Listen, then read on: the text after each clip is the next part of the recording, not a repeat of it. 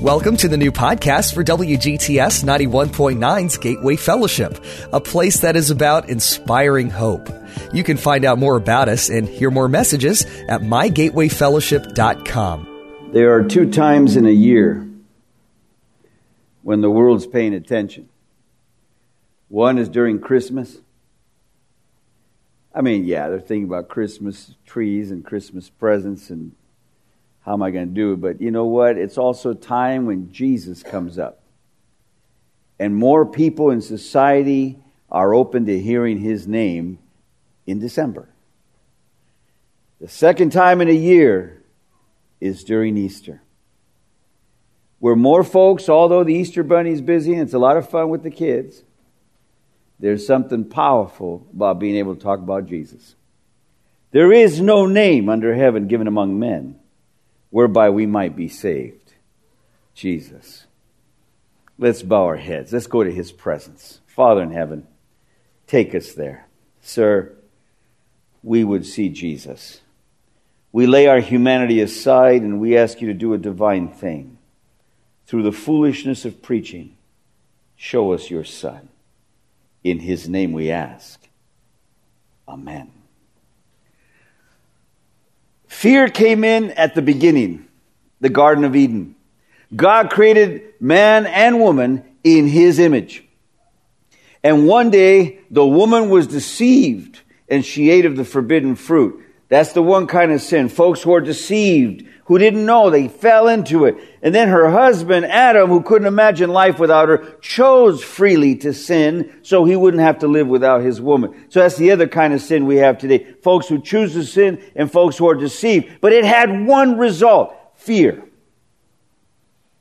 God came to the garden as He did every day to commune with His creation. And they hid from Him. They were naked. They made clothes out of fig leaves. It's not a joke. They really did stitch stuff together. And when God said, why are you hiding? Adam said, we were afraid for our nakedness. And God said, who told you were naked? You see, when God makes people in His image, He doesn't make junk. Don't ever forget that. We are made in His image. We look like Him. Look around. He looks good, huh? God is gorgeous. Look at Him. Just grab a mirror, somebody. We are made in His image. How many have been to Smithsonian museums?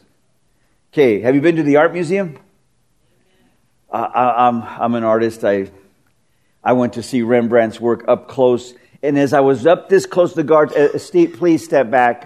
Your breath carries oils. It'll ruin the paint. It's 800-year-old paint.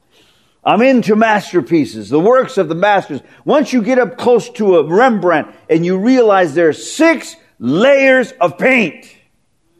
How did this man do that? 6 layers to create a glassy, glossy feeling in a portrait that's hundreds of years old. How do these people do it? Because only through a master can you understand what a masterpiece is.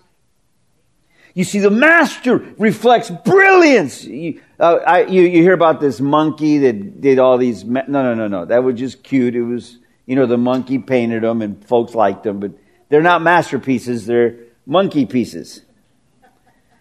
To really have a masterpiece requires a master. And there are people who paint, and there are people who paint. You cannot describe a masterpiece. You can only experience it. See, that's what God creates. He creates the masterwork. He made all kinds of beautiful things. But when it came time to make humanity, He made humans in His own image. You and I are a masterpiece. God does not... Don't ever say, I am nothing. Liar. You're everything. Liar is how my brother and sister... Liar. Pants on fire. That's what I mean, okay? The joyful liar. I'm not trying to accuse you, make you feel bad. I went to service and he made me feel bad. You see, to be a masterpiece means that the master himself made us. We are fearfully and wonderfully made. God is beautiful. Just look around. But as we saw, fear came in. A robbery took place in Eden. The devil came in and he claimed us. They're mine now. And of course, had we banished from the Garden of Eden, you cannot be sinning and eat from the tree of life and drink of the water of life. It's impossible. It's incompatible. Sin cannot be allowed to live forever. So God, in His mercy, had to escort them out of the Garden of Eden. And an angel with a sword stood at the entrance. What's it going to be like when Adam gets back to heaven and tends to the very roses he once tended to? Because nothing dies in the Garden of Eden. You see, the river of life and the tree of life are in there. So now Adam and Eve had to leave. The masterpieces were stolen and the devil declared victory. They're mine. I took them fair and square. They chose to be lost. And you know, I can just imagine the choir of heaven that sings such powerful notes. What happened when Adam and Eve fell? There was silence in heaven. The choir could not sing for glory when the masterpieces were stolen. You know, these paintings are called priceless. Why? Every time you fix a figure on one, it's worth more. There's one Picasso that was worth $84 million. And there were a couple other Monets that were worth $38 and $48 million respectively. And they were stolen from a museum in Paris. And folks took them. Now, what are you going to do with this stolen works of art that an entire government is looking for you? You can't throw a yard sale. You can't just sell it to anybody because people have the money. There are people who pay $1 billion for the right masterpiece. But where could they ever display it? You get caught. It's being sought. A stolen masterpiece. Entire governments are involved to find them. It's kind of like a Stradivarius violin. Governments own those. There's there's a violin, a cello, and two violas and Stradivarius at the Smithsonian if you have such a burden to go and ooh and ah and drool on the floor in front of the display case, like I did. I took my own Kleenex and cleaned after myself. When you look at a masterpiece, you cannot explain what you're experiencing. It's beyond surreal. We were stolen, but God had a plan. He was not about to let His masterpieces be. You see, kidnapping is back again. I got friends in Mexico and Central America. One lady, a woman who worked here, went home to Guatemala with the money she'd earned here, bought her property and a house, and the banker was in with the cops, was in with the thugs in town. They know how much cash she came back with. She was immediately kidnapped. Family hasn't heard from Mama in over 6 months. She's 67 years old. What good is she to anybody? They want the $300,000 that she had when she went down there. Money's already spent on the property. And the great fear is that they'll never see their mama again. This is very common. There are countries I don't go to anymore because I don't want to disappear like that either. You don't pay up, they send an ear, a finger, and they just keep doing it. There's a horror about kidnapping that's come back. Remember, it used to be a big deal in the United States? FBI kind of changed and redefined that whole reality. But I'm telling you right now, masterpieces being grabbed is not a new thing. And when the devil took us, God had a plan. He's going to buy us back. He's going to pay a ransom to get His masterpieces back. He's not going to sit around and say, I lost them. That's it. I'm never going to see them again. So what did God do? He's confronting our fears. He sent His only Son. And His own received Him not. Didn't even know who He was. Because we're waiting for a military general when the Son of God showed up. It's amazing when truth comes. You could be looking the wrong direction. And on an Easter weekend, there's nothing more powerful than to focus on truth. Jesus said, I am the way. I am the truth. I am the life. Any questions? there'll be a quiz on Monday. See, the power of what Jesus did was to come down here to be one of us. And the first thing he did upon landing was he walked not to the leading schools of the prophets. He did not go to the leading rabbinical schools throughout Israel. No, he went into the highways and byways. He went into the ghettos and the barrios. He went into the bad part of town. He went to the lake, found two guys fighting. Lech acharai. It's powerful, isn't it? What he said. Lech acharai. Can you say that? Lech. You got to throw some phlegm into it. Lech acharai. Come. Lech, come. Acharai. Follow me. Learning some Hebrew at church today. Lech acharai. Come. Follow me. These two guys were kicked out of rabbinical school. These men were not examples of good behavior and decorum. There were two others that he called that day. They were called the sons of thunder. And it sounds very similar to another similar term today, and it means the same thing. These guys were terrible. They were the sons of thunder. And Jesus said, Lech acharai. He goes into downtown Jerusalem, and there's a publican, a tax collector, who skimmed off the top and made himself wealthy. Jesus said, Lech acharai. His name was Matthew. We call him Saint Matthew now. Brother was not always a saint. He was a known public embezzler, stole millions of dollars of his own people's money, had to travel around with his own soldiers to stay alive. Jesus did not come to call good people. He only calls sinners. I hope that gives you hope. He came to confront what? The fear in our lives. There's no reason to be afraid. He did not come to placate us. He came to save us. You see, his masterpieces were stolen. He came to ransom us back. And so the power of the story is, as he lived this life of servanthood, if you want to be great, be a servant. Why are you calling me master? I came to serve, not to be served. Remember that. We emulate him. He did not come to tell us what to do. He came to walk with us, to talk with us, to tell us that we are his own. You see, he did not come to be greater. He came to be one of us. He who knew no sin was made to be sin for us. And then the time came that he was taken under arrest on trumped up charges, as if it were do you like auctions? They kind of make me nervous, especially if I really want the item really bad. Somebody's going to outbid me and I only have this much money. And it's scary going to an auction because who's going to win? Now, eBay is another way. You wait to the last 30 seconds, the last 15 seconds, then you hit send, and you do it in a strange number that nobody will pass you up, and it's too late. You got it. Got the item for $26. And everybody expected it to be, but I put $26.29. Everybody else put $26.10. They go by increments of 5. Do the weird numbers and watch what happens.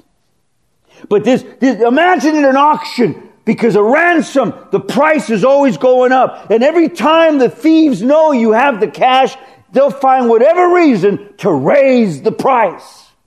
And no one knew, not even in heaven, the angels did not know what the price would be. All they knew was that God's only Son was coming here to pay the ransom.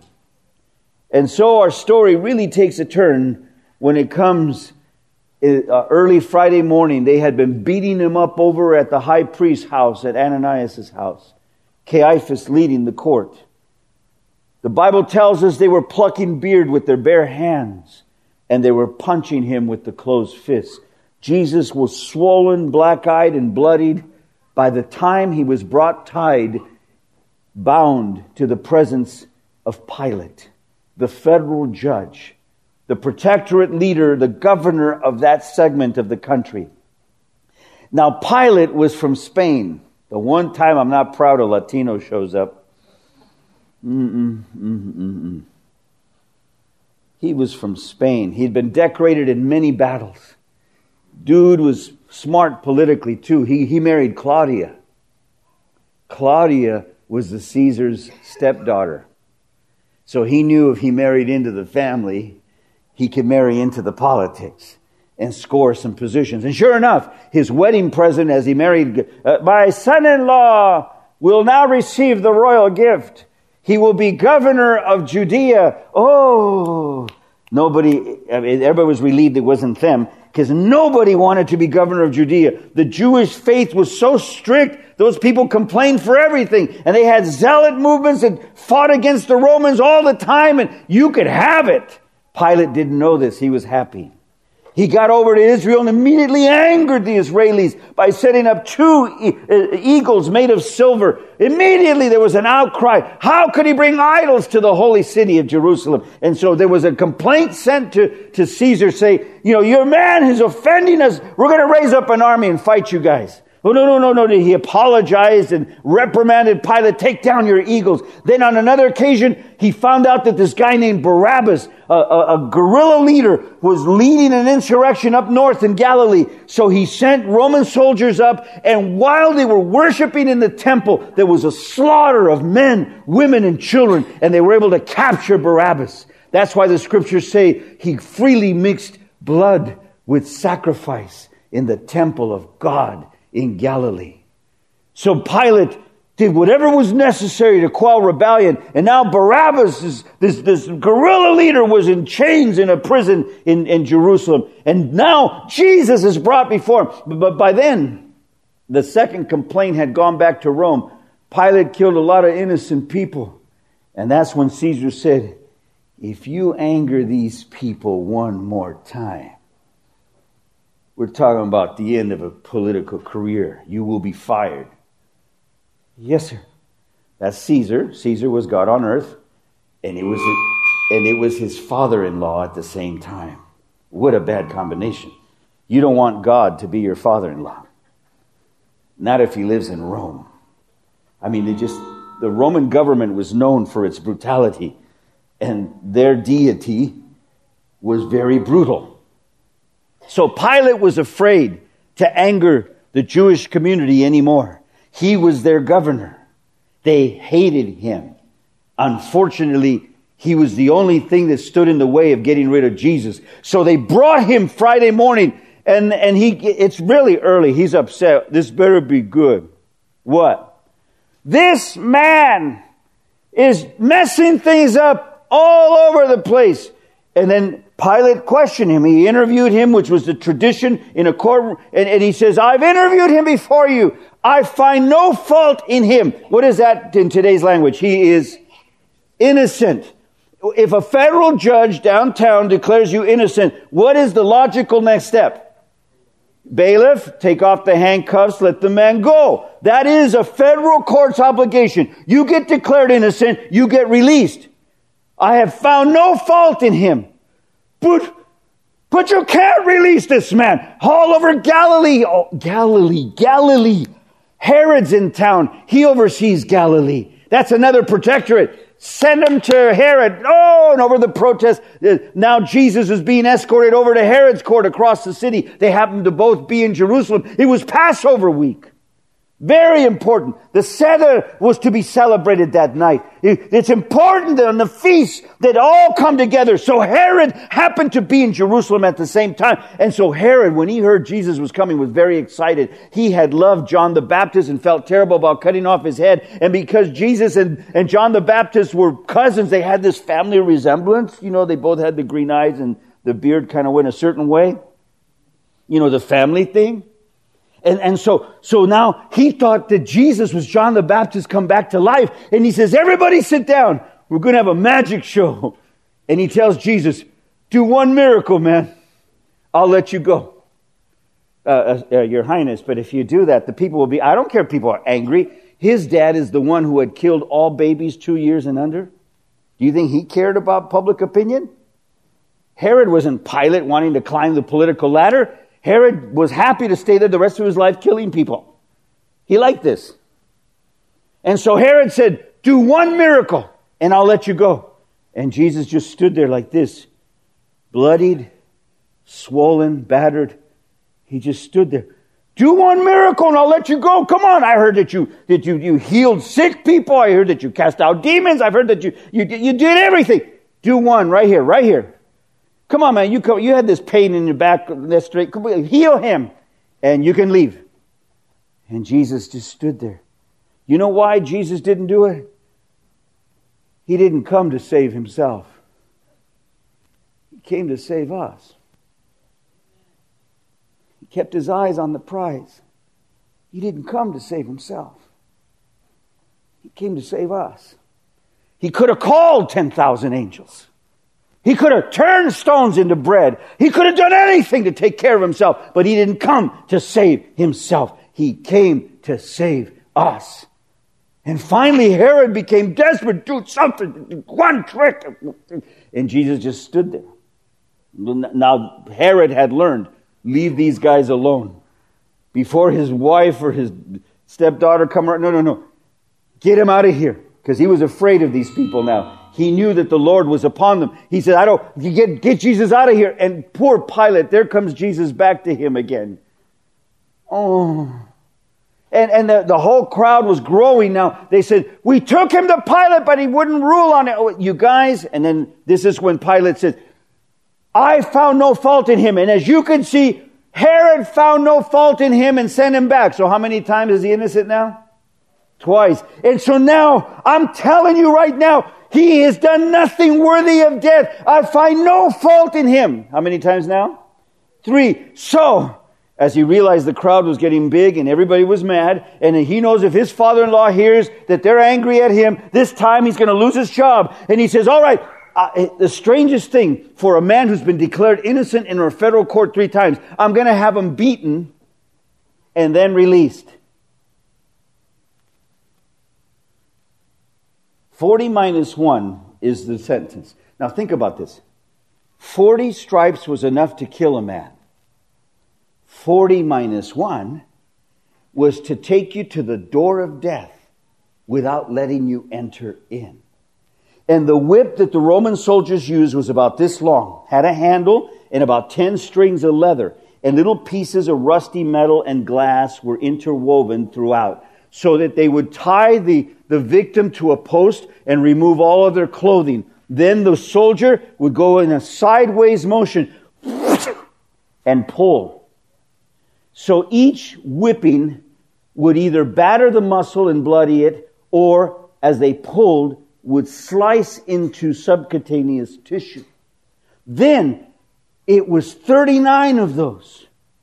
As Jesus stood quietly, the soldier actually became tired, would have to kind of take a break as he continued to whip him. And Jesus just quietly, without complaining, without opening his mouth, because he saw us in his mind's eye.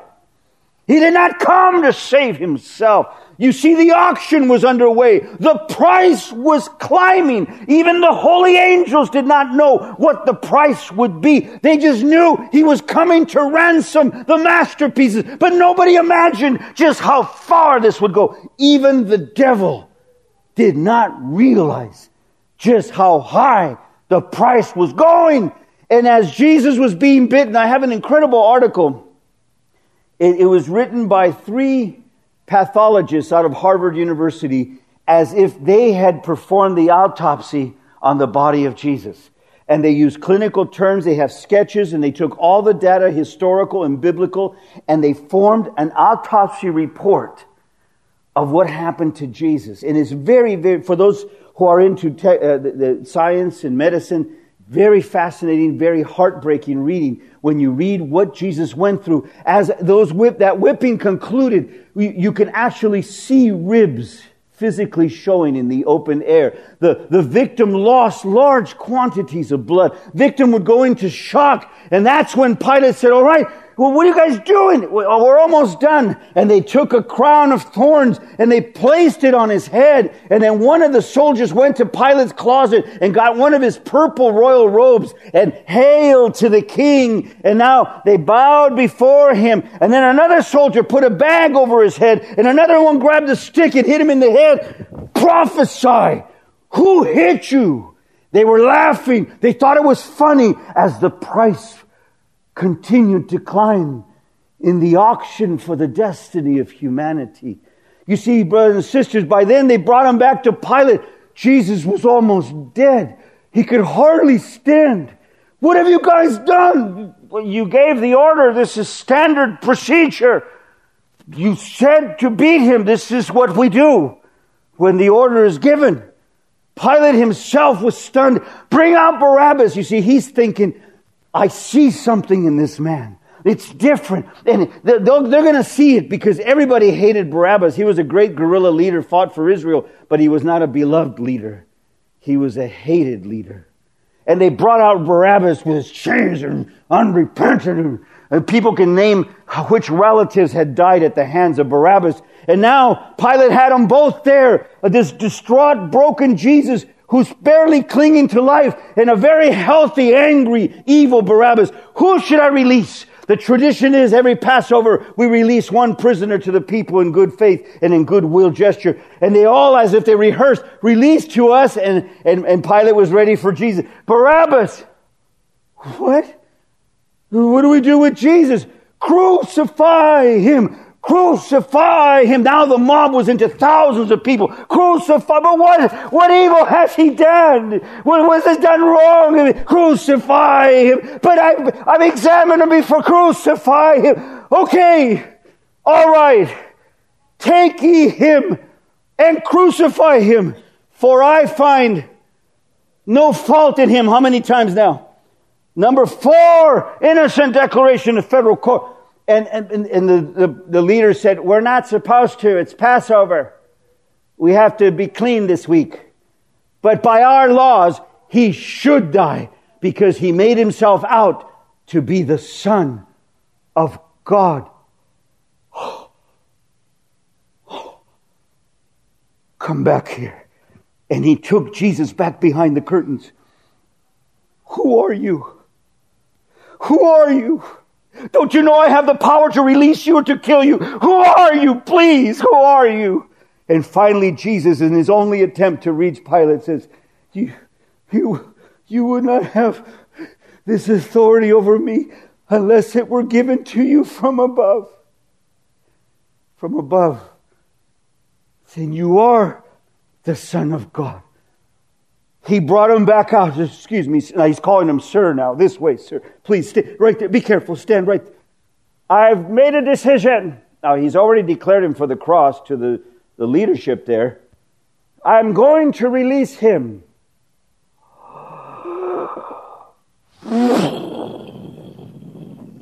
The first recorded nuclear explosion occurred in downtown Jerusalem that Friday morning.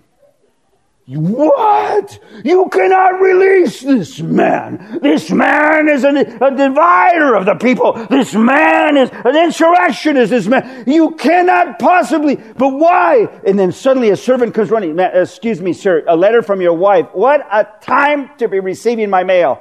It's important, sir. He reads it. I've suffered many things because of this man in a dream. Have nothing to do with this man. He is the Son of God. That means he is the Son of God. Why? But he's done nothing wrong. I find no fault in him. How many times now? 5. And so the people, it's exploding. I'm just going to release him. You guys just have to get over it. Deal with it. I'm the governor here. And finally, a very smart man, a wise leader of the Sanhedrin said, if you release this man, you are no friend of Caesar's. To be an enemy of Caesar was the death penalty. So we're not talking about his job anymore. He's talking about his life. Father-in-law will have him executed if he's an enemy of Caesar. And that is the proverbial straw that broke the camel's back. And he did the strangest thing. Bring me some water. And you could see in his fear, he's trying to feel clean. I'm innocent. I'm innocent of the blood of this just man. And turning to the soldiers, take him. Crucify him. For I find no fault in him. How many times? 6 times declared innocent. They grabbed him. When you gave the order to soldiers, the scripture said, cursed is he that hangs from a tree, because not even the worst of the worst Romans would be crucified. Only the enemies and outsiders and foreigners were crucified. It was so debasing, it was so evil, it was so horrible, it was such torture that it was considered only for the worst. Cursed is he that hangs from a tree. He who knew no sin was made to be sin. Our sins were placed upon him. He came to ransom the masterpieces, and the price was climbing. Even the devil began to be confused. Just how far is he going to take this? Because he just wants to torture him and get him to give up. All right, I give up. I'm going home. But Jesus was thinking of us. He did not come to save himself. He quickly fell under the weight of the cross. They brutalized him. They picked him up, put the cross back on him, and forced him to drag it as best he could. He fell the second time, and they brutalized him, forced him back to his feet. And on the third time that he fell at the base of that hill, he wasn't going to move. No matter how much they abused him. He was dying. He could not get up anymore. Some strong guy who was looking over what was going on. You got shoulders. Get over here. I'm just traveling through town. Get over here. And he carried the cross of Christ. Would that we have the honor of carrying the cross of Christ. Don't ever complain about your trials when you get to carry a cross of Jesus.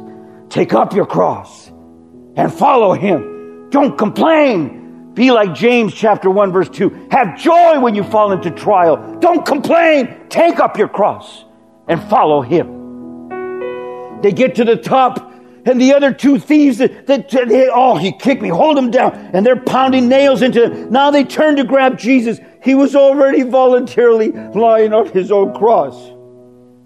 Even the soldiers paused.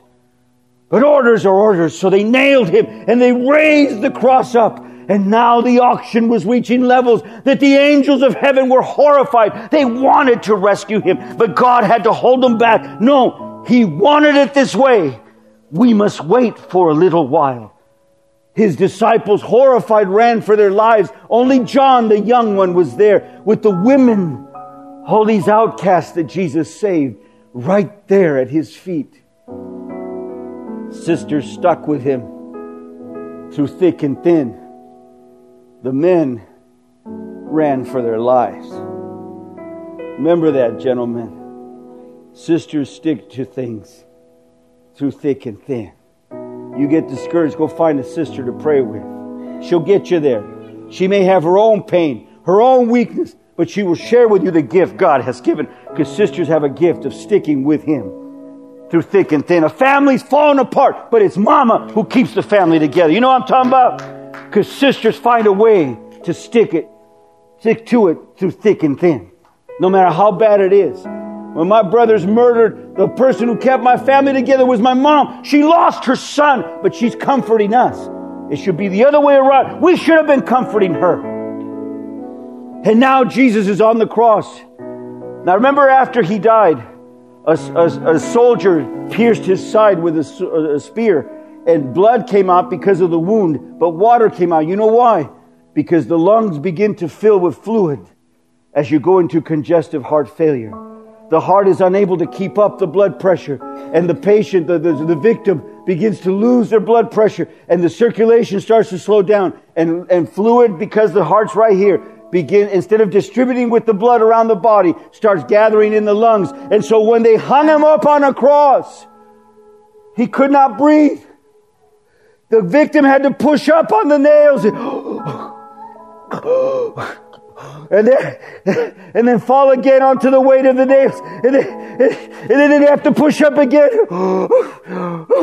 And if they hadn't died by the end of that day, they would break their legs, so they couldn't pull themselves back up, and they would drown in their own body fluids. So Jesus was on the cross, and the oxygen reached the highest level. My God, why have you forsaken me? Going once. It is finished. It is finished. Going twice. Into your hands. I commit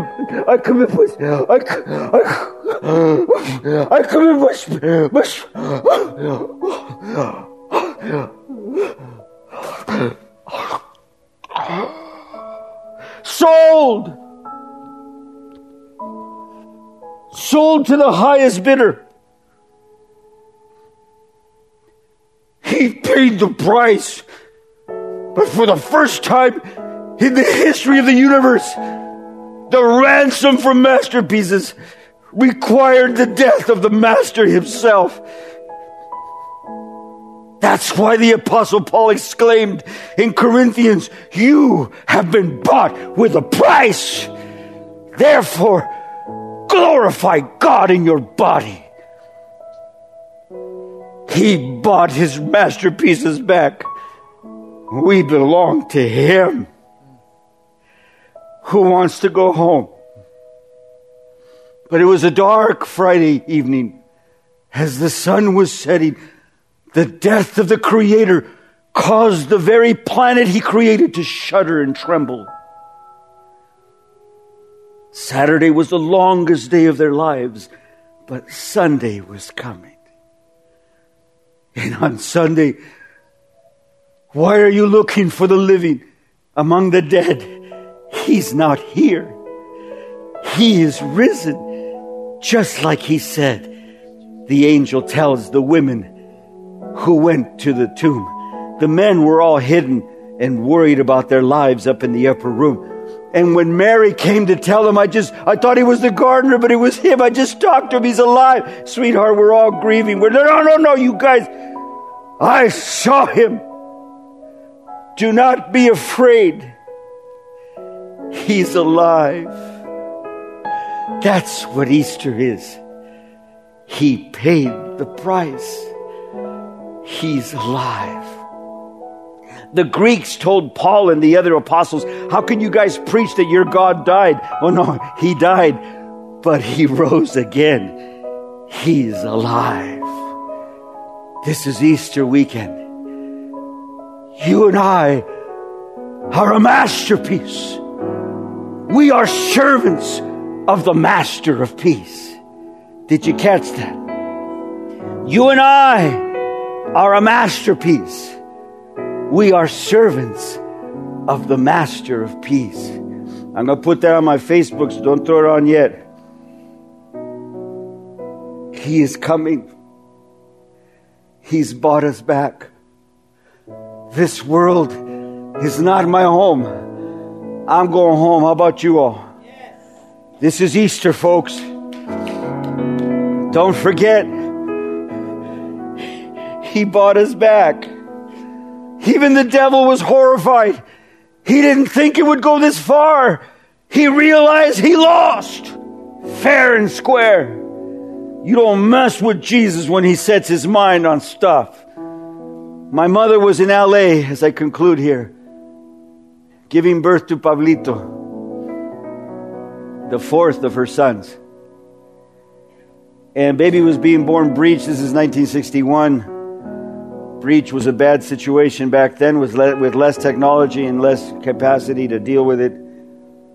And she heard only silence as she experienced the worst pain she's ever had in her whole life. Sisters only understand these things.